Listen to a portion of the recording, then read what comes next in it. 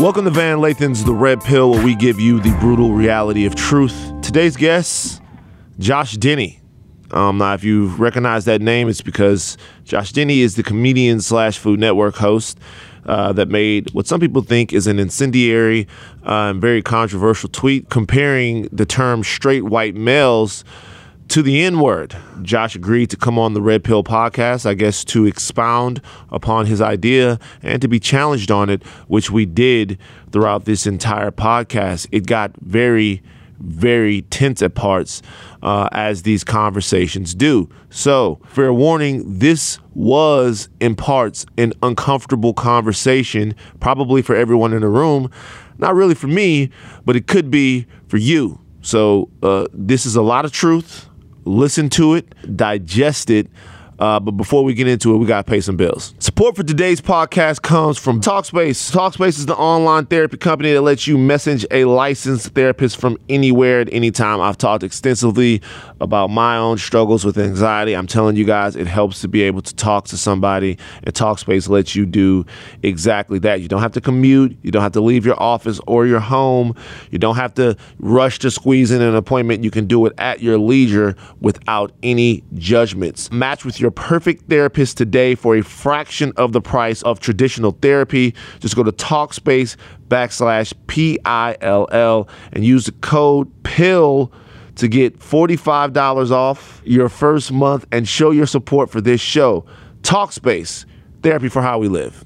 Since you want me, just kind of like right here. Cool. Okay. I would say clap, but this is a very serious conversation that we're going to have with Josh Denny. Yes. Josh, first of all, tell people, before we tell people why you're here, tell people who you are. I'm a comedian. I've been a stand-up for about 11 years now, and most recently people probably know me from hosting a show on the Food Network called Ginormous Food. Called Ginormous Foods, and that is about? It's just like, it's like a travelogue food show, so I would travel the country and just see what kind of giant food dishes that people would come up with and, you know, comment on them, riff with the guests in the restaurant, talk to the owners, kind of get to know a little bit about them. Kind of your normal travel log type food network show. Yeah. Why are we talking to Josh Denny today on the Red Pill? First of all, I should say something before we even get started with that.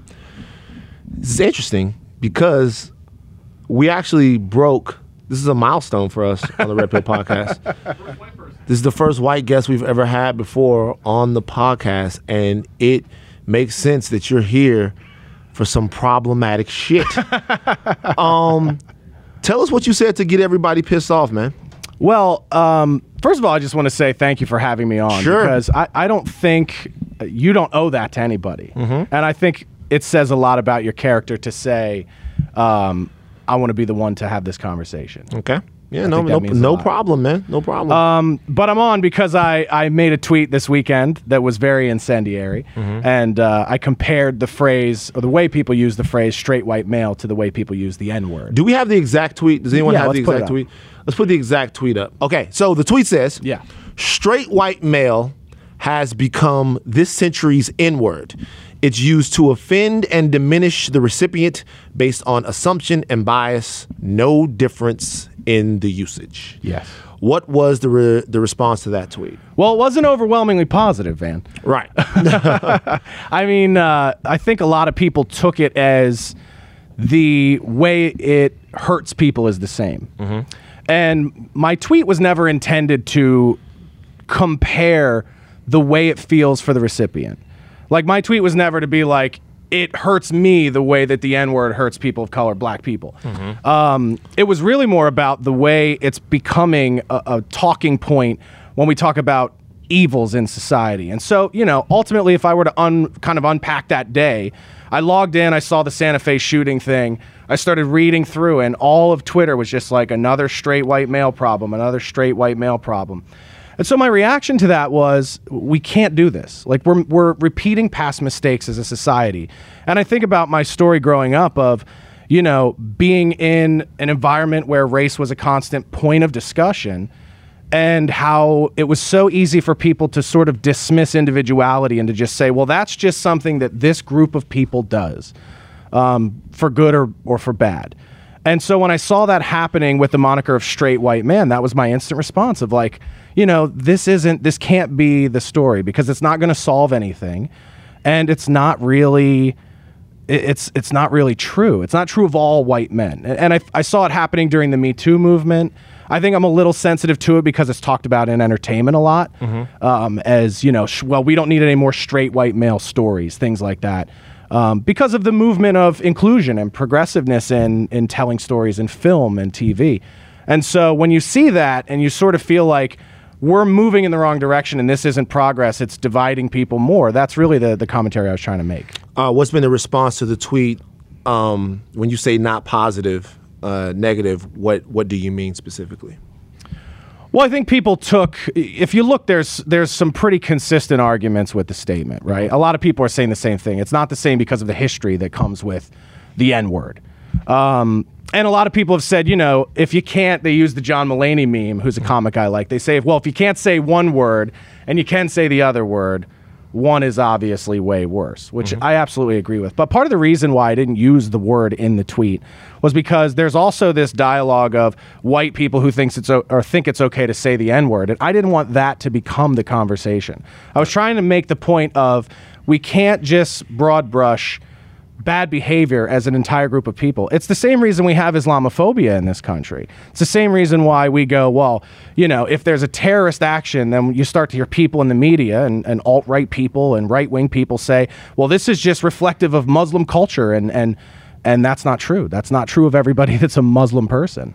And so I see these generalizations that I think we're becoming quick to make because we live in a social media society. We like to label things, quickly identify them, and move on because we don't like to unpack and understand the real story behind people. What do you know about the N-word? I mean, I know how it was used in my life growing up and the kind of pain that it caused in my life growing up. Do you know why? I don't know the question. I don't know what you mean. So when you say, because there's a specific story to how my personal relationship with the word and how it affects me. I mean, we can talk about that if you're interested. Right. In that. Well, what I think it's important to understand the outrage before we move on. And the reason why I'll say that is because there are two different things that are, to me, a little bit. And I told you via text I didn't agree with the tweet. Obviously, there are two different things about the tweet that bother me. Number one is something separate that we'll get to that involves the idea that straight white men in any way are being marginalized in America. That's something we can talk about separately. But the first thing that really bites is the N-word itself. There's a reason why the N-word is the heavyweight champion of racial slurs. And it's not a word that's really used to diminish or marginalize people. It's a word that's used to dehumanize people. So when this country was founded, there were two types of people that lived in America. There were white human beings that had rights, and then there were niggers that had no rights. It's a word invented because we didn't see black people as people, is what you're saying. Precisely. Right. So when you use a word that, when specifically energized by one group, is dehumanizing, I think to compare that to a label that you don't like, which, by the way, if anyone wants to take, I don't think most black Americans now enjoy wearing the burden of being dehumanized. If anyone wants to elect to be dehumanized about how they're being portrayed in pop culture, have at it. But when you take a word like that meant the dehumanization, that has pain and life and murders and genocide attached to it. That's what the N-word is. That's what's anchored to it. That's why it hurts. It doesn't hurt because being called an N-word means that you get labeled on Twitter, or being called an N-word means you don't get into a party, or being called an N-word means you get murdered, you get lynched, you get all of that. That's what happened to N-words. That's what happened to niggers. And I understand that, and I understand the difference. And I think the last sentence in that tweet where I say that there's no difference in the usage is part of what really bit for people, because it ties into what you're saying. And if you remember, I saw on the thread at one point I said, if I go back through, that's the part that I regret the most, because it does very easily let people believe that I don't understand that. And I do understand that. I do understand that there is If you understand that, then how could you make the corollary? Well, I think it was impulsive. I think it was an impulsive thing to draw it together. And you know, as a comedian, my style has always been to start with an extreme and to sort of unpack. And I'm not a guy who does comedy to try to tell people what to think. I'm a guy who does comedy to try to challenge the way we think. And part of the problem with my process of how I work out ideas is I generally start with the most extreme notion in my head and sort of unpack and say, okay, how can I make this more relatable? The problem with Twitter is that's where it's different from stand-up comedy. So even though I tried to unpack it in the thread, the initial statement is still there, and I think a lot of people just reacted to the initial statement and didn't care to dive deeper. And you know, I understand if they don't think it deserved diving deeper. I get that, but you know, it wasn't my intention for that to be the comparison. I see how I totally take responsibility for it becoming that, and understand why people take it that way, and particularly why people of color and black people take it that way. Yeah, I mean, you know, part of the reason why it becomes that way is because of the historical inaccuracy of the tweet itself, to me personally, and then secondly, Well, how do you mean the historical inaccuracy? it's just not true. Okay. Like to say that straight white men would have to have suffered all of those things for those words to mean the same thing. Okay. Now there are many different racial slurs about black people that you could choose from. There's a plethora of them. Sure. But that one in particular, we need a couple hundred years of straight white men getting strung up and getting taken from their families for the words to really, or just for the words to mean the same thing. Now I'll come to something else. How exactly do you feel like there's an active war against straight white men? Do you feel like there's an active so there's a sort of a movement or a momentum to depower or marginalize straight white men in America? Well, I think it's not about taking power away. I think it's about dismissing our participation in the solution. I think one of the things that I feel as a white dude is that it's not my place to participate in the solution because I represent a group of people that have long been too much of the problem. Why do you feel that way? Well, it's what I'm told. It's what I'm told. Anytime I were to weigh in, you know, and another interesting thing is if you go through my Twitter, you can find a lot of things where I'm critical of white people or systemic oppression or, you know, I made a tweet when there was the cops killed that dog in LA. And I made a tweet about that saying like the hypocrisy where if the cops shoot an unarmed black person, the white people in America, the white media in America go, well, we need to understand the cop's side. And if we shoot a dog, white people go, oh, the horror, the outrage, this cop needs to be brought up on charges. It's an insane double standard. And to me, it represented that we still view black people as less than human. The fact that we could value a dog more than a person is an atrocity to me. Nobody pulled that tweet up because it doesn't fit the narrative. It doesn't fit the narrative of me being the David Duke of the weekend, right? So nobody wants to see the dichotomy of that. And I can just tell you, and I'm talking more in terms of online, I'm talking more in terms of the bigger conversation that we have as a society that's happening online right now. And I feel like anytime I've ever tried to weigh in or say, you know, hey, this is a proactive solution that I think could be helpful, people just go like, yeah, but we don't care because of the messenger. I don't care because you're a straight white man and you can't understand that. Now, I would never say that, Josh, that's untrue. You think so? I'm not saying that your feeling is untrue. I'm saying that. But I'm talking about my personal experience. I know. Marginalized people and minorities, women, are begging for allies from your community. They're begging for allies. I disagree. I wholeheartedly disagree, Ben. They are outwardly saying, women are saying that the Me Too movement is important, but one way to advance the Me Too movement is for men to hold other men accountable. Agreed. Like black people are saying, listen, Dr. King says an injustice anywhere is a threat on justice for everyone. Right? I agree with that. That was the quotes like that are the ones I was referencing when I referenced Dr. King. Right, but these are people. But these are people that are starving for allies. Now I think that's what's being said. But I think a very interesting point to bring up is why wasn't Terry Crews or why wasn't Anthony Rapp invited to the Oscars? Why weren't they invited to present or to speak? I think because we decided that was a woman's statement, a woman's place to make. But those guys are victims of sexual assault as well. Well, it's definitely a woman's statement to make. Sure. Okay. So Terry Crews and Anthony Rapp are very, very important guys because they show that these things, in many cases, are genderless, and using your power to abuse people sexually is a problem. Doesn't take away from the fact that the majority of these cases happen to women, and women invoking their power is important. What I'm speaking specifically to is whether or not women and black people would enjoy, women and minorities, would enjoy the help of white Americans, straight white males, in these different fights. And I'm telling you, as a black man, the answer is, without a doubt, yes. Well, it pleases me to hear that. It pleases me to hear that. And I really hope that's true. I can tell you that I don't think a lot of, I think we have the alt-right, and I think we got Donald Trump because a lot of white people don't feel that way. A lot of white people feel like, well, because there are these long-term systems of oppression, if there's a relatable level, if there's a level that I can relate to a person of color on, it doesn't matter.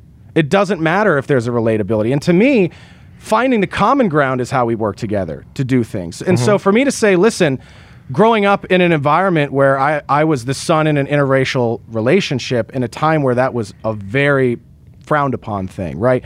And I'll tell a little bit of my story. So my parents divorced when I was about 7 years old. And from the age of about like 9 to 11, my mom dated a black guy from the South, a dude named James Briscoe. And he was a gentleman that in a lot of ways like just broke the stereotype. And I didn't really understand the concept of racism at that age. Broke what stereotype? Well, the stereotypes my father taught me growing up. Which were? Negative. All negative. Lazy, not hardworking, not good fathers, horrible racist things. And so your dad taught you that at an early age? No. He didn't. Those discussions never came up until my mom started dating James. All right. And then I remember hearing that and going, okay, and then spending time with James, and James taking a very active role in my life and not being any of those things. And so I remember thinking, well, my dad's never met this person. He doesn't know this guy, and all of these things are untrue. So why is that? And why do you hate somebody because of something they can't control, which is the color of their skin? So when I say like the pain that I relate to is understanding that there's a lot of pain to be judged by something you can't control. That's something you didn't pick, you didn't change, or you couldn't change. And I remember that being sort of a catalyst in the way I think. I remember that being something for me at a young age of going like, well, we need to explore this then. You can't take people's word for what a group of people are, because he ended up being the most influential man that my mother had in her life, aside from my father. For many reasons, he helped me discover my love of comedy, which came from watching, like Martin Lawrence and Comic View and stuff, and showed me a whole side of black comedy I didn't understand or never been exposed to. Like the only black comedy I had been exposed to was like Sinbad up till that point. But I can tell the story of walking through the mall in Dover, Delaware with him and my mom, and remembering that the anger and the resentment came from both groups of people. There were white people saying the N-word, and calling my mother a nigger lover and saying, horrible, tragic things. And then I also remember hatred coming from black people too, because they were saying he was betraying his race. And I heard members of his family saying it in his kitchen. And I thought, this is a guy he is in no way obligated to step in and try to be my father, but he took it upon himself to try to look that stereotype in the eye, knew my father's point of views, and thought instead of hate this young boy because of where he could go or how he's being influenced or has the potential to be influenced, he took it upon himself to make sure I wasn't influenced that way. And when I say he broke the stereotypes, it's not just in that. It's like he was like corny. He didn't listen to hip hop. He listened to like Pearl Jam and classic rock, and I'm talking about even benign stereotypes. But he was a great father to his son. He was a hardworking guy. He refuted all the negative things, both benign and malicious, that I was. Do you understand told to believe. How wild it is that you even have those ideas in your head about a black man? Like you're like. Well, those aren't my ideas. I'm telling you. I get it, but that was just a guy. Okay. Yeah. And if you met 10 guys, you might get 10 different guys, right? You might get 3 guys that were terrible, and you might get 4 guys that were cool, and like you might. There's that guy. The fact that guy in any way broke anything is precisely what we're talking about. Like the fact that you don't think that's cherry picking though. Like I'm not cherry picking at all. I'm trying to give you a point where I feel like I can relate. No, I'm telling you right now that these issues sometimes are a little bit deeper ingrained than we think they are. Okay. This has nothing to do specifically with you. It because first of all, if we rewind back a second, black people or minorities not wanting white allies or not wanting white people to be involved in a solution in America has nothing to do with why the alt-right is, or why Donald Trump is elected.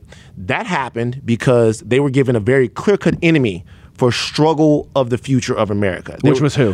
Which was minorities. Okay. So even if they're minorities, Mexicans who are going to steal your job, who are going to come across the border and rape your people, black people who are going to kick in your door and take all your things, with the ascension of Obama and sort of a movement of progressive and liberal people that, by the way, was all inclusive. Mm-hmm. Plenty of white people that loved and supported that entire deal, right? You talk about with Obama? With Obama, with the way that the country was going on. I was one of them, by the way. And this isn't like I have a black friend. I voted for Obama. The whole scene from Get Out. Yeah.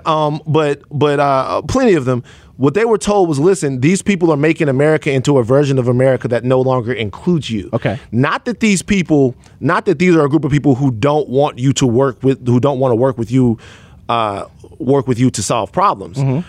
That no one got sold that bill of goods. That got sold as you're ceding power to this group of people, which is a group of people that includes LGBT people. It includes blacks, women, all of this. You're gonna lose to them if you don't make America great again. So that had nothing to do with inclusion from minorities to white people. Can I ask you a question about that? Getting them to work together. Sure, go for it. Where does that come from? Is that come from any conversations you've had with people that identify as alt-right? Yeah, it comes from the fact that there are people that I know for a fact that have said that they identify America as their country. Mm-hmm. And they identify when Do you think that's everyone? No. Not at all. But don't you think that that's also kind of part of the problem is when we say things like all of the alt-right is this, all of black people are this. I think that because there is nuance to it. There's nuance, but I think that the alt-right. I think there are people that lean alt-right that don't have this fear that they're losing their country. Well, they have this fear that the future of their country doesn't involve them. Well, why would they think that? I don't know. They're not, but I'm telling you. But my point is that the reason why they think that is because they think in order for me to be more of an American, they have to be less of an American. If no one's telling them, I don't believe that's true. No one's telling people from the alt-right. No one's telling them that they're not invited to America. That's absolutely not true, Van. What we are saying is that we are now invited, and we will invoke that invitation. No one's saying you. The reason why the reason why you feel like somebody might be telling you that you're not invited. The reason why you feel like that is because maybe for the first time there's somebody to hold you accountable for the things that your part of the country is doing. Right. Because the rest of us have been held accountable forever. I've been held accountable for things that black guys have done and told to work out problems. I've never been arrested. I've never been any of that stuff, right? I've been told to work out problems and do stuff like that. I've never had anything to do with. And do you think that's fair to hold you to that standard? No. And that's all I'm saying. It's the same thing for me. It's not fair to hold me to the standard of oppressive, wealthy, white, that class of people. I'm not that class of people. At the same time, you are empowered in this country in a way that I am not. And because of that, if you want a better America, it might behoove you to do a little heavy lifting as well. I agree. So then what's the problem? I don't think I'm being viewed that way. And I also don't think I have, I don't know that I have that power. You don't know that you have what power? The power to be part of this elite white class that do you can deny change do things. you deny that you have privilege in America? No. Okay, so then I don't deny I have privilege. Okay. But I definitely think there are varying degrees of privilege. You know, great example. Without doubt. Yeah, and I think I'm on the low end of white privilege. And I think when we start to use terms like white privilege, that I don't deny, we broad brush that to say that it's almost all the same. It's very black and white discussion. People either have white privilege or they don't. But there are varying degrees of white privilege. Like, if you look at the people that I think are great voices, great white voices in comedy right now, John Mulaney, Bo Burnham, right? And they oftentimes satirize white privilege. I get it. But they're also wealthy white dudes who went to college. I'm not a wealthy white dude who went to college. I come from generations and generations of impoverished white dudes who just literally humped it out every day at a job for their lives, and they get to a point and then they die. And they don't really contribute anything to society. And so I don't feel like I come from a lineage of people in a position of power, and I don't ever think it's my place to bestow opportunity on other people from the perspective that I have it. Now, I've definitely made it an agenda of mine to try to do that for people. I've in the businesses that I've worked in and in the positions I've held as an executive and the things I worked my way up to do, I tried to make sure that people of color, black people, Latino people, women had equal opportunity to come up through the ranks and to achieve their dreams and their goals. That's always been something that's been important to me, because I didn't want to become a white person in a position of power that didn't lean out and help people. Well, first of all, and another example I can give you is there are times in my life where systems of white oppression have made me a victim of trying to do that. I think we talked about this. I shared a story with you about the fact that I had been heavily recruited by a company, brought in, and about 90 days in, I found out they were denying benefits to their workforce and predominantly taking advantage of a language barrier to where the employees didn't understand their rights because the company chose not to explain it to them and denied them benefits. And when I raised that up the flagpole and said, guys, we got an issue here and this is not okay, a week later I was fired. And they said it was related to comedy. It was related to that being a conflict of interest for the business, even though that was discussed and vetted at the point I was hired and talked about constantly for the 90 days I was there. So I ended up filing legal action against that company, and that got settled, and that it moved along. But so there is this. I come from a place of somebody who has historically tried to be an ally. And there have been very distinct moments where I have articulated that and tried to talk that through with people of color online, and they say, but it still doesn't matter. It still doesn't matter. What doesn't matter? What I've done or what I've experienced or the things I've tried to help. Doesn't matter to what, though? It doesn't matter to the greater cause because I'm a white person.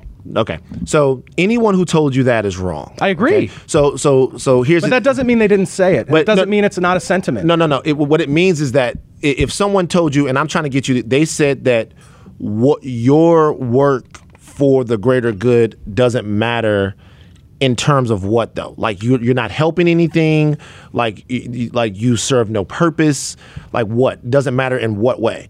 Well, maybe that they think it's not enough. Okay. So my perspective is, well, if one action is not enough, if we tell one person who's trying to do the right thing, who's trying to help and be helpful in whatever way that they can, that it's not enough, or it's not the right help, or it's not attending to the right needs, how do we get more people to want to help? Can I ask you a question? Why would you think that it would be incumbent upon a minority to make a white guy feel like he was doing enough for them? I didn't say that. I know, but what I'm saying is, I don't think it is. I know. So then, either do it or don't. Yeah. Okay. If you're doing something for the right reasons, first of all, Josh, you're under no obligation at all to be anyone's ally. I disagree. Okay. Well, let me tell you, I'm gonna give you my POV on it. Sure. POV on it. Yeah. You're under no obligation to be everyone's ally. If you go out for the rest of your life and you live as a cognizant person, as a person who's aware, and you you live as a good guy, a good man, you don't hold anybody back. If you were just to live your life and not impede anyone and not marginalize anybody, for most people, that would be enough. Now, what happens is, for most people that I know, I'm speaking to the group of people that I know, the people that are trying to move forward. But don't you think that's a little bit of just saying, get out of our way? Well, to be honest with you, that's not asking for help. That's not asking to participate. The black people that I know, we don't need your help. Okay. But what we do need more than anything is for you to not be in the way. Okay. And the problem do you not see how that's not an inclusive statement? No. it's upon you if you want to be included. Okay. But if you decide... Do you think that's how it feels? No. When you say that, do you think that's what I hear? I'm telling you one thing. I'm not considering your feelings because we're fighting for our lives over here. Okay. So what I'm saying is like we're moving forward, and there are tons of people of all different colors and shades that are doing it. And they're not doing it so that they can feel a part of something. They're doing it because it's right. Now, I'm not saying that's not me doing. I wasn't doing it to be a part of something. I know, but what I'm telling you is that if you talk to someone, right, and they make you feel like whatever you're doing is not enough, I don't know what to say. Like I don't know how to make you feel okay with doing the right thing. If you're doing the right, and it's also not your place. I mean, you just said that it's not your place to make me feel like I'm doing enough to care about my feelings. Right. But my point is that it also doesn't present that kind of discussion. Doesn't present to the person that you're talking to that you see them as part of the solution. Like, what is your view for the perfect future in this country? My view for the perfect future is a future to where we have as close to what's promised to us in America as possible. Which is what? Which is where a system of laws where there's equal justice, where there's equal protection under the law,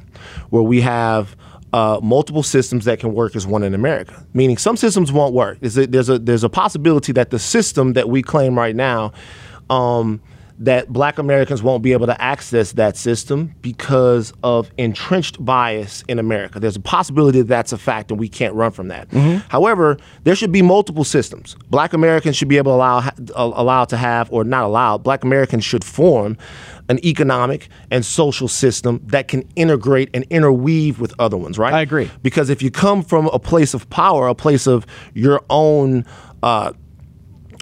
sort of assertiveness, then people will be more willing to work with you. Okay. Mm-hmm. Now, in the past, we've had those. We've had communities that have tried to build them, and in some ways, they've been either systemically overthrown, or sometimes, like Black Wall Street in Tulsa, you go in there and you kill up all the Black people. Mm-hmm. Okay. So that's the only thing that I'm saying. The only thing that Black people or the people that I know would want from white people is just to not stop that from coming to fruition. Mm-hmm. Because in the past, that has been the problem. There's a belief that in the past, Black people haven't, or any marginalized group, that they haven't wanted freedom, they haven't worked for freedom, they haven't attempted freedom. They have. And what's happened is, systemically, things have been done to keep them from attaining that. Sure. Okay? That goes away. If that goes away, we'll figure it out. Mm-hmm. Now, as far as guys like you who say that you want to be a part of doing good, Josh, you got to do that for yourself. Because if you come to a specific place, if you come to a specific juncture, right, and someone says, "Yo, you're not doing enough. You're white. You're this. You're that," of course you're going to be disillusioned. But if you're doing it because you really want to see a better America, because remember, in these hoods where these guys are dying, where these guys are messing up, those are lawyers, those are doctors, those might be people that are like that could cure cancer. We're losing a lot of good American citizens to marginalization. Sure, we are. So if you're working for that, then you got to work for that for you. You can't do it for anybody else. You can't do it for that community. And I don't disagree. Right. I don't disagree. And I don't think you should. I also don't think anybody should do anything charitable or anything that's not self-serving for anything other than that. Sure. Like, any act that you do in service of yourself is not an act for others. Mm-hmm. Right? Yeah. But the way that you sort of address that, and the way that you talked about a future is, again, you made it like, get out of the way, white people, and don't stop us from.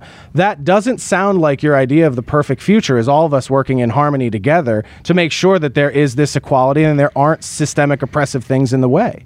It sounds like something you're saying, get out of the way, white people, we'll fix it, and just don't continue to obstruct us. No. What I'm saying is, the last part is true.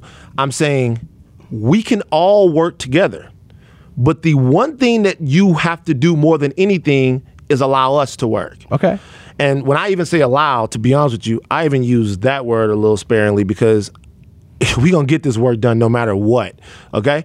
So when I say get out of the way, all I'm saying is, I'm saying if you don't feel that it's your job and your goal to work, because I think past generations of marginalized people or minorities have thought the best way to get to where you need it in America was to appeal to people that might have more power than you, that they're not doing enough for you. Right. I don't think that works. I think that the best way to do that is to build coalitions and go and get it for yourself. Now, the only thing that you can do in case when somebody is doing something like that is actively try to stop them. You can help, and that would be awesome. And there are white people who are helping. Shout out to Sam White. Shout out to a bunch of other white people out there that are marching and helping and being allies. But if you do that, anyone that does that, even black people who go out, like Dr. Martin Luther King, when he passed away at the time during the 60s, he wasn't nearly as overwhelmingly and across the board beloved as he is right now. Anyone that struggles for good and a common and good and social justice, black or white, red or green, is going to be met with a lot of animus from a lot of people. And to be honest, I think that's why you have to have the bravery to start the conversation, even if it's unpleasant or if it's ugly or if it doesn't go the way you intend, like what happened with me on Twitter. You have to be willing to take those lumps and to take those hits and to say that's part of the deal. That comes with the territory. And I'm not a perfect person. Nowhere in any bio have I ever written that I'm going to be perfect every time and say things perfectly every time. But when I come from a place that I think is well intended, I'm unapologetic about that. And even if it's shocking or even if it's hard for people to wrap their heads around, and I have a separate ideology when it comes to how easily we're offended by language in this country. I think we let language allow us to stop having conversations, and we just go, well, you use the buzzword. It's kind of like if you call customer service and you're angry and you curse and they go, well, we're done. It doesn't mean that the problem has been solved. It's just a way to dismiss the conversation. But that's a separate topic. You can, if you feel like that's part of what happened to you. It is, absolutely. And, well, it's part of the other side, which was the piling on of, well, here's examples where you have used the word, and here's examples where you think it's okay to make fun of this group of people or that group of people. My philosophy on comedy is that it's okay to make fun of every group of people. It's either all okay or none of it's okay. And I definitely, from growing up, the way that I did and the experience I've had in my life, I have a war on language, a war on this idea of we can't be so sensitive to be triggered by language. In art, I mean, a great example would be Django, right? If we just simply said, well, the count of the use of the N-word by a white director and a white writer is too high, it's offensive, we would have missed that story. We would have just dismissed it, right? A lot of people did. It's so funny that you brought that up. Sure. Because Tarantino's use of the N-word in Django is a symptom. It's not like, it's a symptom of a greater problem with his, which is that he's used that word in all of his movies. All of them. So, but Quentin Tarantino is not. Quentin Tarantino is not dragged out in front of Twitter this weekend. Sure, he is. By some people, he is. Is his career over? No, he's doing. He's doing fine. But what I'm saying is, he has a fetish with that word. So even to use that word, sure, that word is probably needed in that. But the nuance in that debate is Jackie Brown, Pulp Fiction, all of these movies that take place across various times. If there's a black person in a Quentin Tarantino movie, they are described as an N-word. So that puts into perspective sort of the tightrope that you walk when you are a black American. Is the N-word in Django because it's appropriate for the setting? Or does Quentin Tarantino derive some sort of sick pleasure at hearing that word? Well, we don't know. But it's probably a little bit of both. And if it's a little bit of both, it's okay to address it. Okay. And you should be able to address it without thinking that you're going to hurt his feelings. And I don't disagree with that. I don't think anybody should ever be given carte blanche to, it's sort of like the freedom of speech argument. Sure. Freedom of speech doesn't come without freedom of consequence. Right. Right? So he can do that. He's going to face... It doesn't mean that someone can't speak back to you. Absolutely not. Right. Absolutely not. And by the way, in all of the art I've ever made, where I've ever used provocative language, and sometimes I'm just being silly and stupid, like Twitter for me evolved over the years from being... Here's 500 of my closest friends and comedians, and here's us spitballing ideas back and forth and stupid shit. Yeah. You know, and it sort of becomes like a closed message board. You know, Twitter was around a time where it was like this new thing. It didn't have features of we're sharing articles and we're sharing content. It was really like closed loop. People that follow me see what I tweet. People that I follow, I see what they tweet. And so, you know, comics like myself and the ones that I circle with, we have dark senses of humor. We're fucked up people. And the things that we might share back and forth might not necessarily be something I would... You're talking about this because people brought up your old tweets. Yes. And the things we would share back and forth, the things that we might think are funny amongst ourselves, are not something I would take to stage or whatever. And do you understand how that's problematic? What do you mean? All right. Let's take a break from this tense conversation. Take a break real quick to pay some bills. Don't forget, today's podcast is brought to you by Talkspace, the online therapy company that lets you message a licensed therapist from anywhere at any time. All you need is a computer, the internet connection, or the Talkspace mobile app. Take your mental health very seriously. It's important to talk to people if you're dealing with stuff.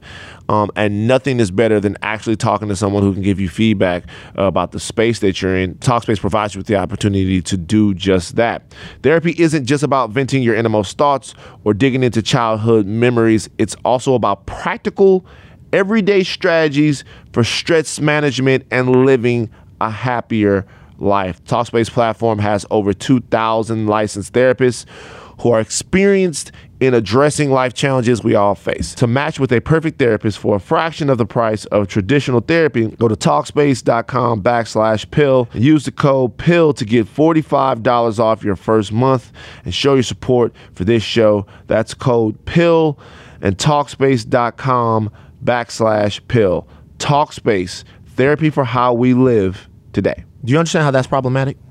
What do you mean? You're saying that you and your friends laugh at stuff that you wouldn't repeat if the rest of us were around. Well, who's the rest of us? Everyone who could listen. Okay, but are you describing people of color? Because people of color are part of this conversation. Okay, yeah. All people. Right. So if I'm making gay jokes with gay friends of mine or black jokes with black friends of mine that are comedians, why is that not okay? It's completely okay. Sure. But for me, and this is a tad bit, okay.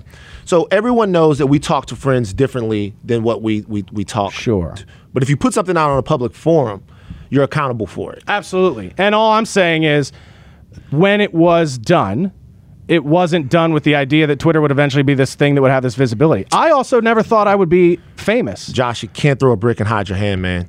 You can't. You can't throw a brick and hide your hand. Well, I think that's a clever anecdote. If you put something on, dog, the only thing you can do is say I'm sorry. That's it.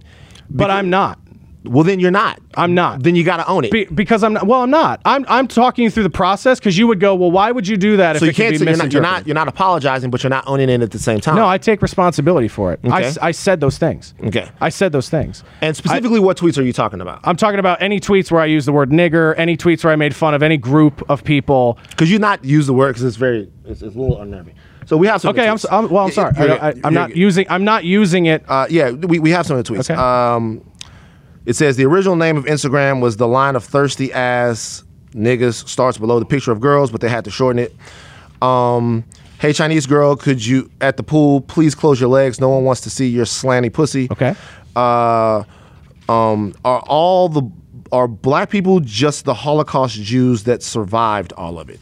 These are dark jokes. They are dark. They're dark jokes. They are very dark. Do you think nobody enjoys dark comedy? And do you think that anybody that does enjoy dark comedy, that it's indicative of a deeper evil? No, not necessarily. Okay. But I mean, to be honest with you, I think if you went through everybody's text messages, you would find some dark comedy on there probably. Absolutely. But what I will say is you tweeted that. Yeah. Okay. And this is a big problem that people have sometimes with white America. You said it. Like, I get to walk down. I live in an America where I walk down the street, okay? I've never been arrested, been handcuffed 4 times, okay? So I live in an America where I walk down the street, someone makes a snap judgment, now I'm in a situation, okay? You live in an America where you say something and then you give a million different reasons as to why what you said just isn't that bad. And those tweets are pretty vile. And if you don't want to apologize for them, you shouldn't. But you only have one other choice. And that other choice is to own them. I said what I said. Yeah. But here's the thing. I think when you say own it, I don't own it in the guise of I'm a racist person and these are my racist ideas. Why is this in your head? because I think it's a funny thing if somebody were to think these things. Because I think it is, a lot of times when I think of I ran a show at a comedy club in LA for a long time called The Darkest Hour. It was the idea of, let's expunge all of the worst things we've ever thought, the most horrific ideas for comedy that we've ever had, whether that comes from personal tragedy or it just comes from, oh my God, how horrible would it be if somebody said this? And I'm definitely a person that thinks those things. I think everybody thinks those things. Dude, I do not disagree. Right. One place we're going to agree is me and my homeboys have a group chat. Say horrible shit to each other. And every, not even just about other, and on the group chat, the people in this group chat know who they are. On this group chat, we say all kinds of things. Right. If you are putting something out and you're going to stand by it publicly, you're a very articulate guy, you're smart. You got to know that you're boxing yourself in. You got to know that you can't put something out and go, yo, I was working out a joke. Because once again, all of the things that you discuss in this, there's like there's feelings and actual pain that live on the other side of that. But there can be with any joke. Like with rape jokes, there can be that thing. I mean, there was a rape joke. Do you think that rape jokes are appropriate to be making? I think any joke is appropriate to make. Then own it. I did not own it. Right. So I did not own it. So then, and I don't apologize for anything I've said in terms of jokes. So then don't talk about how small Twitter was. That's fine. But I don't, and I also don't talk about how you were working something out with your friends. But I also don't want to conflate. But I don't want to conflate, because this is what happened this weekend. We conflate comedy with the intentions of the initial statement, which drew all the ire about what I was talking about. Once again, so when I'm making, no, because there's nuance in you as a human being. Sure. If you're having a conversation about one subject and somebody says, well, in this other conversation about this other subject, you said this. It's a symptom. Same thing you brought up with the Quentin Tarantino thing. You took Quentin Tarantino and you said Django, they use the N-word a lot in the movie, right? And what are you saying when you say a symptom? You're saying it's a symptom of a fetish that he has? Well, I'm saying it's a symptom of a mindset that he has. So when you say that in Django they use the N-word all the time, we might not have the art because of Django. I'm saying it's interesting that you would bring that up, because that word to Quentin Tarantino since Reservoir Dogs, which is another movie that I left out, that word is a symptom of how he thinks. Sure. It's not in and of itself. It's not like Quentin Tarantino made a bunch of different movies, and then in this film, the N-word was in it 180 times. So then he goes, yo, just let you know, this movie took place in 1863. In that case, and in other cases, the usage of the word is a symptom of a mindset that he has. Okay. So when you put out a tweet like a tweet like the one that you did, and then people go back and they see other tweets that are either off color or downright offensive, what they'll then say is, is this guy a comedian? Is he someone who's standing up for his feelings of being marginalized as a white guy? Or never said that. Is this something that's a little bit deeper ingrained? And that's a fair question to ask. Absolutely. I think it's a fair question to ask. And I'm telling you it's not. If there's an obsession I have with language, it's that I think we have to overcome being so triggered by language. I think we cannot let words stop us from talking to each other. But that's what you do. You say you let words stop you from acting. You say that. I didn't say that. Well, let me go back. No. You seem to insinuate that. I think we're going into an America where that is going to be the case. Well, you so said, on one hand, on one hand, I'm talking about what I think is causal for why we need to fight language. Sure. So one side is me fighting language, and the other side of me is saying this is what happens if we lose the fight on language. We start to pick new groups to marginalize, and I'm not saying I never said I feel marginalized. I never said I feel this. You intimated it, though. I think it's easy for people to say that. And I think it's fair for people to say that because of what the power is attached to the comparison. Okay? But I'm telling you, I honestly don't feel that in my heart. There have been times in my life where in my professional career, I've been told you're not getting this job because we don't have a spot for a straight white man. I did a Def Jam audition in 2007. I was the only white comic on the lineup, had a phenomenal set buried in the lineup, and Bob Sumner told me, listen, it's the last season of Def Jam.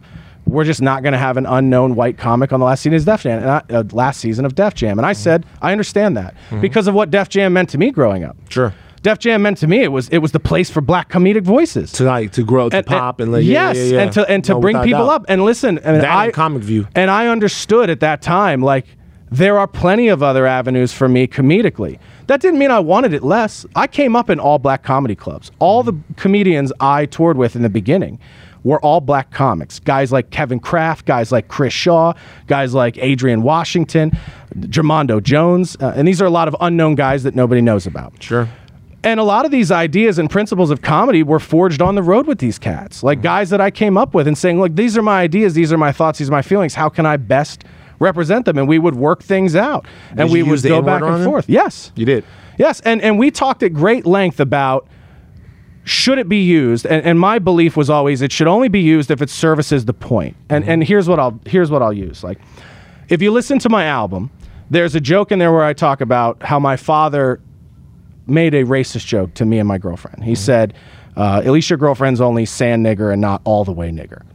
And I know the joke makes you uncomfortable, but I'm trying to point, or me using the word makes you uncomfortable. Yeah. Okay. But I'm just telling you, the reason why the language is important to this joke is because it is uncomfortable.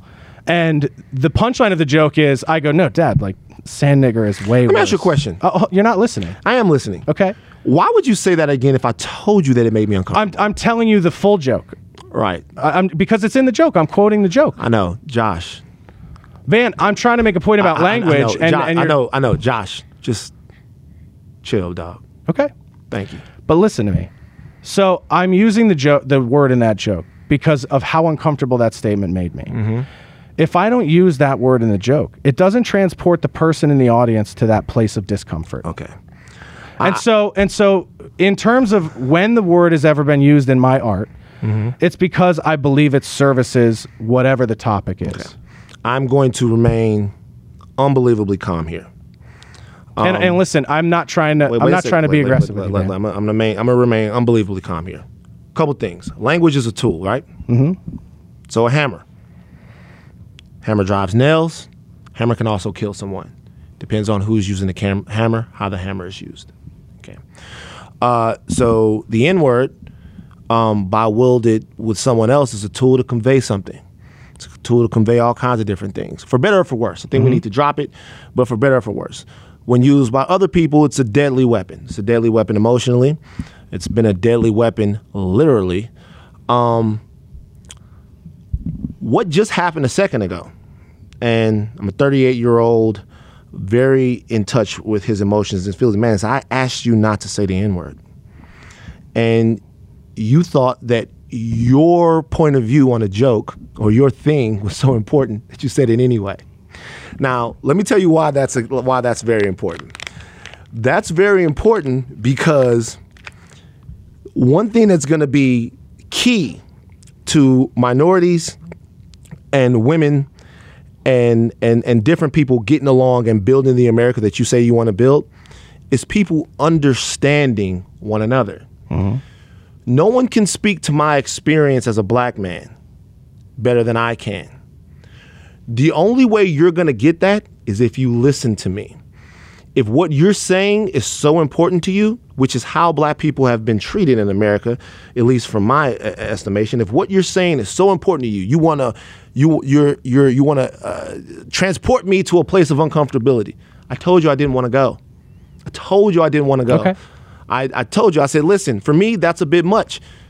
We have to, between one another, make small little treaties in order to build that trust, in order to build a trust that's going to take us to a place where we want to go.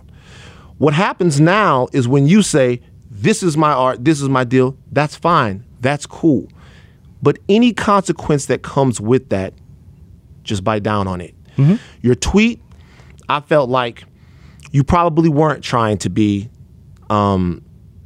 disrespectful or marginalizing or belittling, but it was.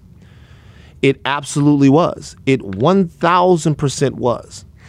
Having texted with you and having talked with you, I felt like it was worth it to have the conversation, because the reason why we need to have conversations like this is because we need to get to the heart of when things are unintentional. so that we will know when they're intentional. Okay. However, we also need to address when things are implanted or when things are there for a specific reason. I don't know that you've done very much, to be honest with me, to make me believe that there's not a glitch in the way that you think about minorities. That there's not a glitch in what we just had back and forth when I very simply asked you to respect my boundaries or something, and you refuse to do it, is unbelievably telling to me.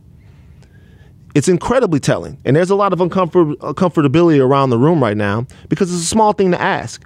We've been talking about the N-word. You could have said the N-word. The first time you said it, I let it slide. And then I came back and I was like, Josh, this is a heated conversation. Maybe not. Then I'm going to do this because I need you to go where I need you to go. No, I said I didn't want to go. Okay. So, well, Van, I apologize that you saw that as a disrespectful move. It wasn't my intention in saying that word to push your boundaries that you set. I was only using it in the context of this is why the language is important. And because that's the joke, that's the word in the joke, that's what I said. Sure. I won't ever say it again on your show. But it was important to me to make the distinguishment that when I'm using language to serve art, I think it's important to quote it the way it was said and to say it the way it was said, because I didn't agree with the statement that my father made in that story that I tell and the joke that comes with it. Because it was directly against someone who you knew, and like it hurt her. Well, and the joke is the idea that, and we should say it's satirizing. It's satirizing the idea that I am, as one white person to another, I am correcting the inaccuracy of his racism rather than thwarting racism altogether, right? Of saying, no, this new version is way worse because of terrorism and everything else. I'm mocking white conversations that white people have with other white people. Now, I understand that that's nuanced, and I understand that the language might prevent people from getting that point, but I'm trying. I'm creating art, and I'm trying, and I'm doing it in a way that I think is snapping people's attention and challenging them to ask themselves, well, how do I think through things?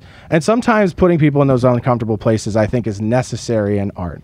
I did not use that word again because I was trying to ignore your request. I only did it because it was part of that art, and it was part of the point I was trying to make. Sure. But I'm sad that you took it that way. No. Listen, and I'm apologetic, and I could feel your tension, and I could tell you wanted to hit me. No. I mean, well, you balled your fist up. Wait. You balled your fist up. Wait. Like, don't put any violence on me. I'm not like the same thing Kanye did. Okay. Like I don't want to hit anybody.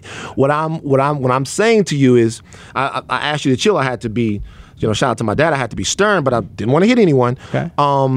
Well, you looked at me like a guy who was about to. Hey, listen. That's how I've had my ass kicked by people before. Right, I know that ball that clenched that energy. No. And it's totally valid. That was me soaking things down so that I could continue to be measured when I speak. But no one's attacking you. I'm not violent. But what I will say is this though. I'll say what we just said for a second ago is very important, because you're discussing what art and language mean to you and how you convey those things. A couple of things. Number one, if you're on a comedy stage and you deliver that, audience kills, you win. Louis C.K. uses the N-word. Not a lot of people have a problem with it. Is it uncomfortable when you hear it? Sure. Yeah. It's uncomfortable when you hear it. If you're on stage and that kills, it's up to you to be able to pick out your audience. If you don't feel that you need to do that, then that's fine.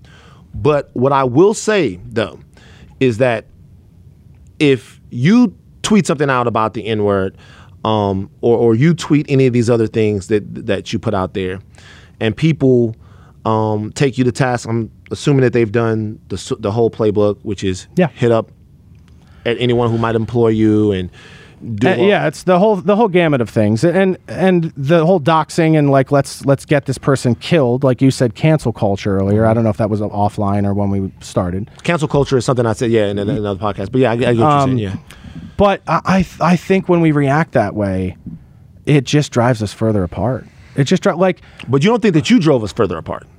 I might have. Right. So, but listen. So wait a second. So this is my thing. Once again, but the reason why I take responsibility for that. I know the reason why I say don't throw a brick and hide your hand is because, yo, if I say fuck Cold Stone Creamery and then I go in there and they don't want to sell me no ice cream, the fuck, like you know what I'm saying? It's like if you gonna make that bed, man, sleep in that motherfucker, right? You know, and so all I'm saying is. What you said was, and let me tell you the tweet as the way I understood it. Straight white male is the new N-word. That to me displays, or that displays a fundamental misunderstanding of what the N-word is. First of all, and then secondly, it's a woe is me card being played by the people who run the country. Now. We can have this conversation between you and I know that this conversation right here got a little heated.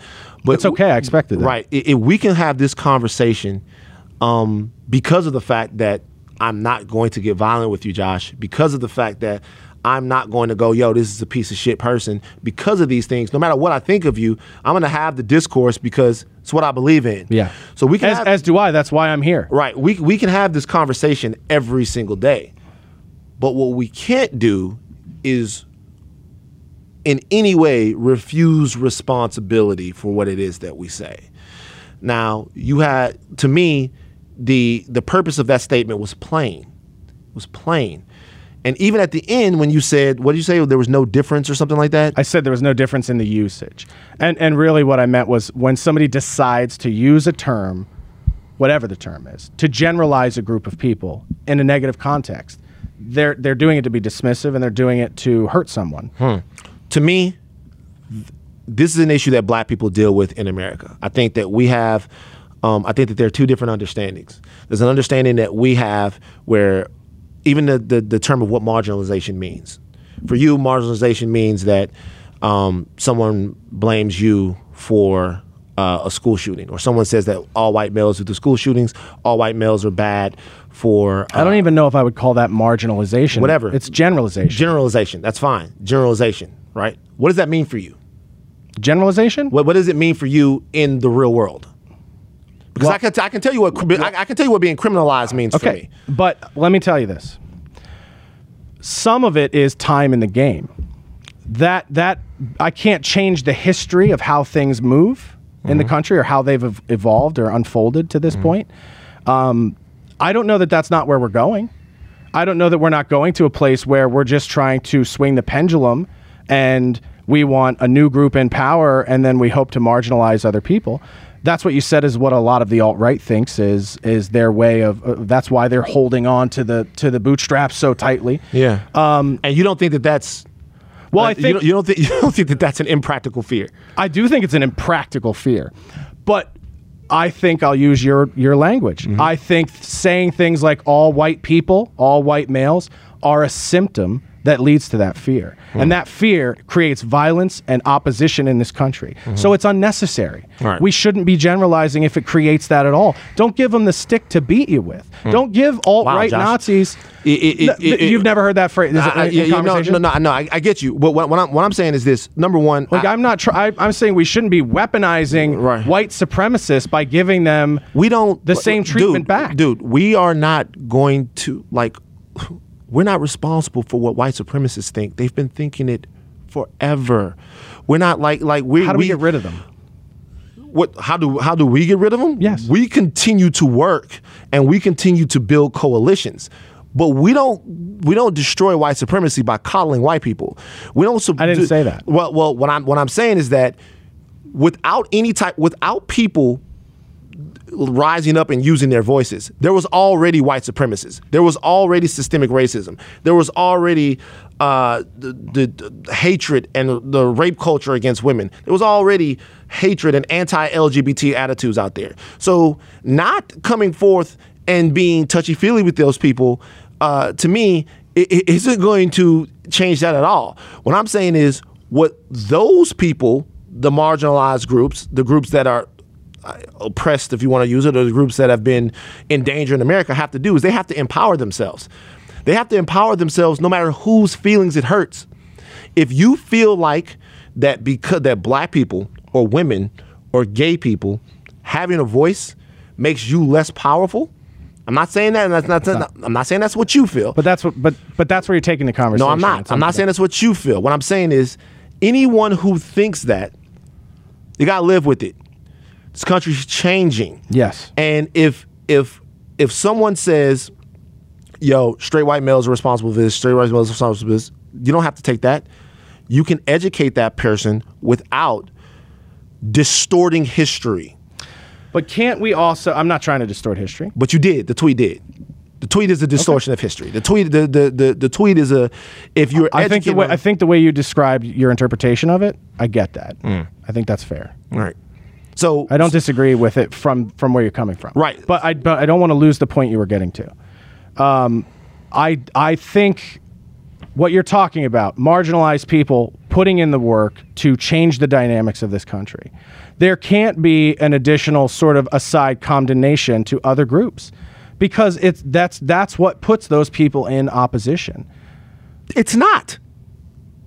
You don't think that ever does? A feeling of superiority is what put them in opposition. So when you generalize a group, you don't think they perceive that as... Were black people generalizing white people in the 60s? Did the Jews generalize That's not the Nazis? What we're talking about. No, those are great talking points, but that's not what I'm talking about. I'm not talking about that. What I'm saying is, you're not in any way going to make women, black people, or gay people responsible for the people who hate them. Those people have been around forever, Josh. You keep saying this point, and that's not the point I'm trying to make. Dog, what you just said a second ago was you're creating opposition. No, I'm saying... You didn't say that? I'm saying... Van.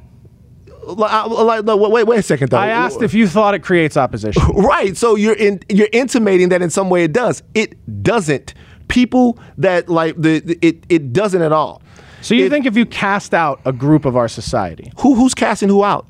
Well, that's all by perception. So that's all about perception. So you feel like straight white males are being cast out? No, I think they feel that way. Okay. I think they feel that way. I think that's why groups like the alt-right exist. I think that's how we ended up with Trump. I think that's how they feel. And I don't think anyone should ever give them a reason to feel that way. But the reason why they feel that way, Josh, is because they feel like there's a birthright that they had that is being taken.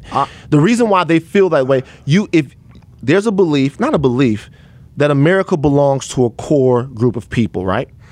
And in order for me to have more America, they have to have less America. Right? If you feel like right now that straight white males are being demonized, I bet you don't. You don't feel that way. No, I'm saying we are using that phrase to generalize an entire group of people with a negative connotation. Yeah. So let me use your word, since demonize is going too far. If you feel like it's being weaponized to have a negative connotation, you feel that way. What I would say to you is, it's very important that as a straight white male, you demonstrate to people that that's not true of you, and that's not true of a lot of people. Okay, because that's your identity. And that's a part of who you are, and you need to have that. However, you still have responsibility in the way that you do that.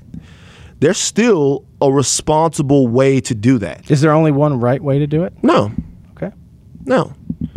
Because I think part of the problem is, and a big topic in podcasts lately and interviews lately, is we talk about this idea that a group of people are monolithic, that a group of people are only allowed to be one way. And I think... we're opening up dialogues, and we're engaging dialogue about the very nuanced ways that black people are not monolithic. You know, you have people like Candace Owen with differing views from what a lot of people would assume. And you have... That's nothing new. Okay. But I'm saying that I think, at least in what I've been exposed to and in my personal experience, I think we're much quicker as a total group to say that white people are this monolithic thing, that they are this source of power and evil and corruption. And I don't identify with any of those things. I don't come from a place of any of those things. And so... no one... Okay, there are great white people, there are bad white people. But there are things about the black experience in America that ring true. There are things about the white experience in America that ring true.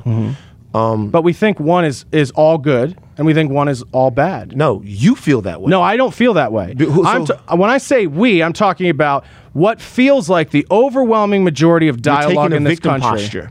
I'm not trying to take a victim posture. You are, because the reality is this: the only thing that I would want from white people, the only thing, is to try to understand the experience of Black Americans. Beyond that, white Americans don't owe me anything, and I won't be asking for anything. Now, I can't speak for all Black people.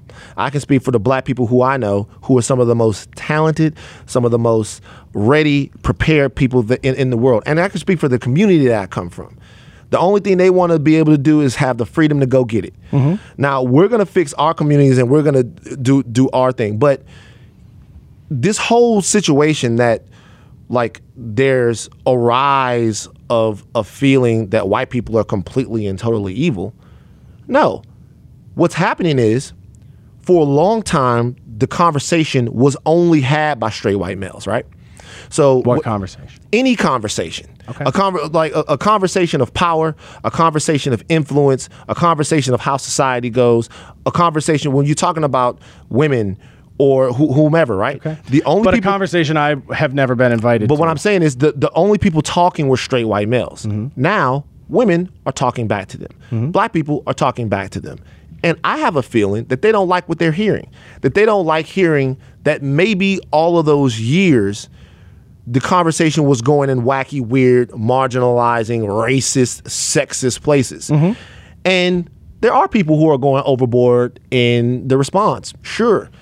There are people, like, I got into it with the one lady on Twitter that said, listen, in order to kind of get rid of patriarchy, that we might have some innocent guys might have to take the bullet. Yeah, I don't agree with that. I don't agree with that at all. However, I think that there are responsible ways to do everything. But what I will say is, though, is we haven't yet reached the point, to me at least, to where... But you don't think statements like that support what I'm saying?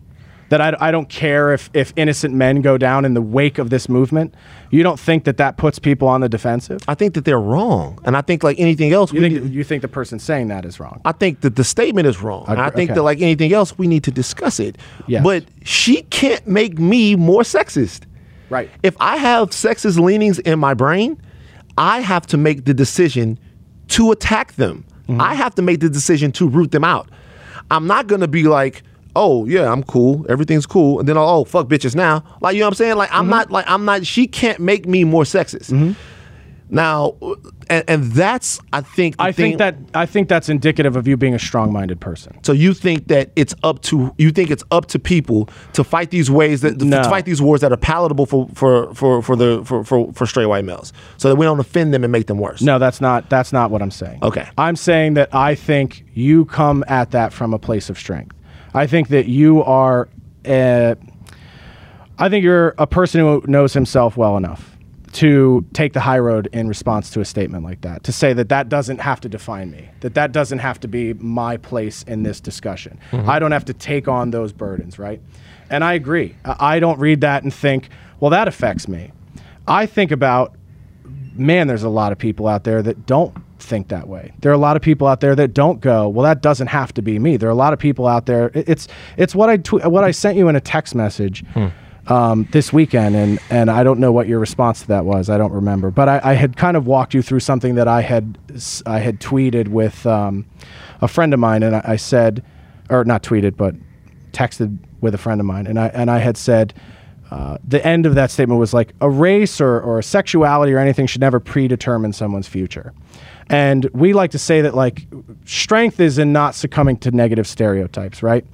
But wouldn't it be better if we just got rid of them, this negative stereotypes? Wouldn't it be better if we could just rid society of that, so that people who do struggle with those things, who do succumb to those self-fulfilling prophecies, where we get that out of the way for them? And so I'm not saying that it's not a triumph that for black men that overcome those negative stereotypes or those negative those limiting futures, right? And I shared it with you. I said, I don't want the narrative to become that straight white males' destiny are that they'll either be a racist blogger or a rapist or a school shooter. I don't want to create these new sort of oppressive, predetermined racial futures for people in any class. Just the same way that I didn't agree with these stereotypical oppressive things that were used to marginalize black people, to say that, you know, that you have to avoid a life of crime or do these things because of your heritage, your race. I would rather just remove those. I don't want to have to get to a point where, or I don't want us to get to a point where we replace one shitty set of guidelines with a new shitty set of guidelines. You know what you don't want? What? You don't want the bullseye on you. Well, I disagree. I disagree. Well, I'm not saying, you don't want the bullseye on you. No, I'm saying I think for us to get to the future that we all want, we have to not put the bullseye on anybody, Van. No, but there's no bullseye on you, Josh. You're okay. I don't think there is. Okay. Well, I think there is an attempt. Van, I think there's an attempt to put Josh, the bullseye on a new place. You're straight, dog. I'm telling you, man. You're okay. If you feel, I'll tell you right now. Outside, like if you're existing on Twitter, and you're listening to people on Twitter, dude, go out, walk around in the world. Walk around in the world. And I've done that. I know you have, man.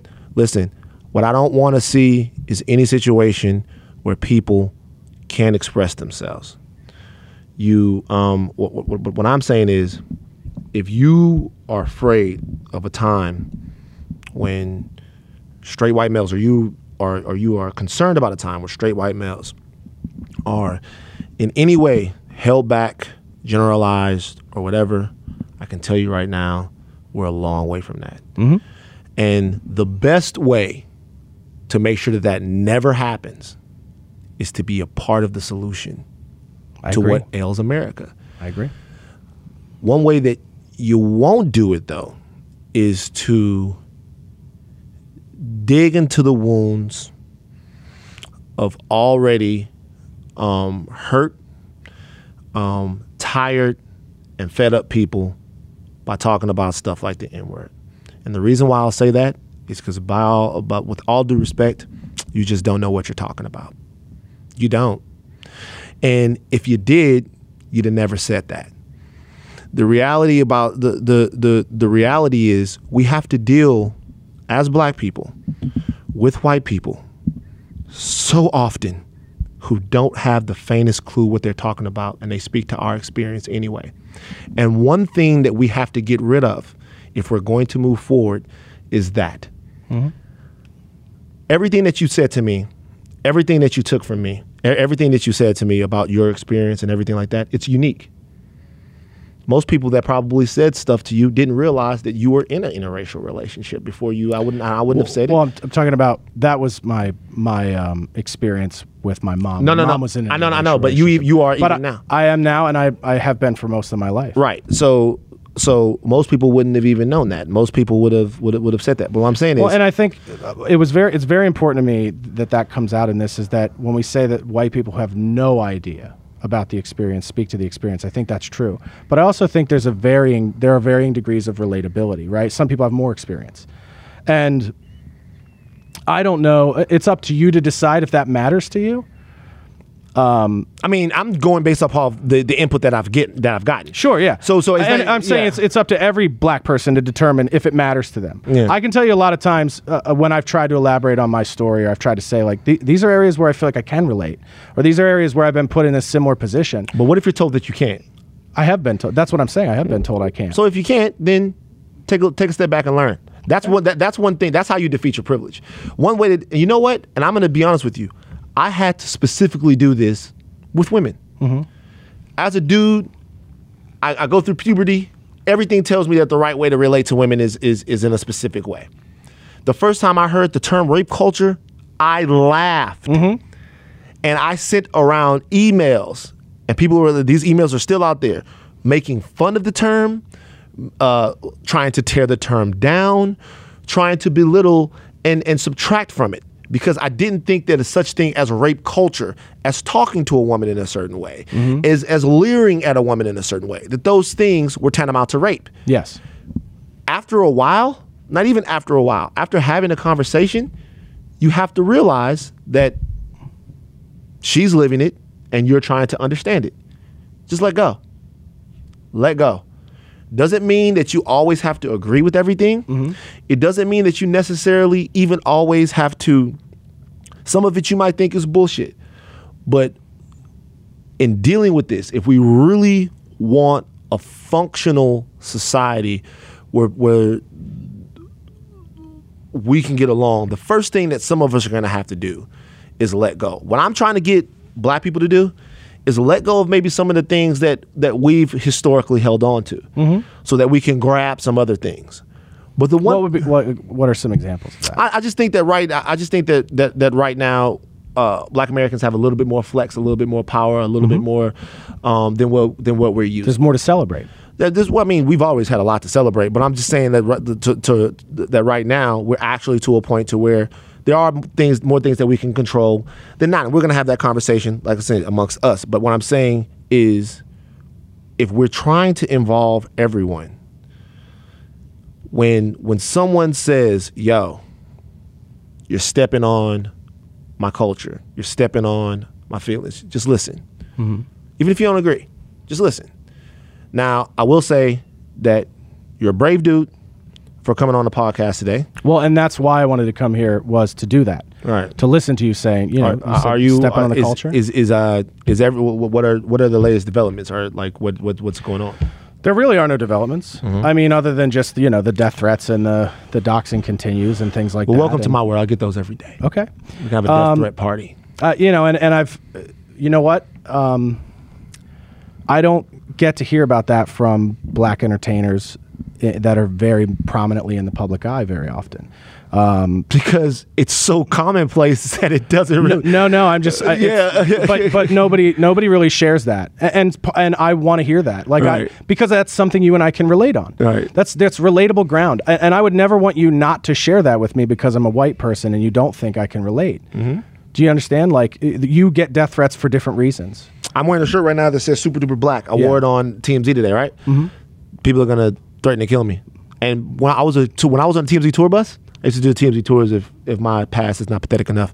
When I was on the TMZ tour bus, when I was on the TMZ tour bus, there was a guy who actually said, "The schedule on the bus is online. We know where Van's gonna be." Yeah. You know what I'm saying? Yeah. That's why I encourage Black American gun ownership. But we know, as do I. Like we know where Van's gonna be. Life. Yeah. Life. So listen, but the reason I came on was because I think there's a lot of common ground, and I think if you and I talk more, we'll find that there are a lot more shared experiences that we've both gone through. Yeah. And that there's a lot of common ground that we've both gone through. I don't ever want the color of my skin to prevent you from being willing to relate to me, because I would never let the color of your skin keep me from being willing to try to understand where you're coming from. And I hope you know I mean that sincerely. Listen, what I think is that at your core, you don't mean any harm. But I would be lying if I didn't think that, Josh, you got some stuff to learn, man. Okay. I understand that's your opinion. Yeah. I get it. I also don't think that it's easy for everybody to unwrap my process or the way that I think or Fair enough. where I come from. The best I can do is to try to put it into art, and sometimes the best I can do is to come on to a show like yours and explain it and discuss it and be willing to. But I'm always going to stand up for these types of things, no matter how uncomfortable they make me. And one of the reasons why I really wanted to come here is because I think when this stuff happens, like, white people want to have these conversations with other white people because it's safe. They go into the hole and they go, well, black Twitter didn't understand me, so white people validate there's a reason this is the first and only thing I'm doing. Because this conversation is about white and black relations. I wanted to have it with someone that I think has a lot to bring to that conversation from the other side of the table. Well, appreciate you coming on, man. Appreciate you coming on. Thank you. That's it.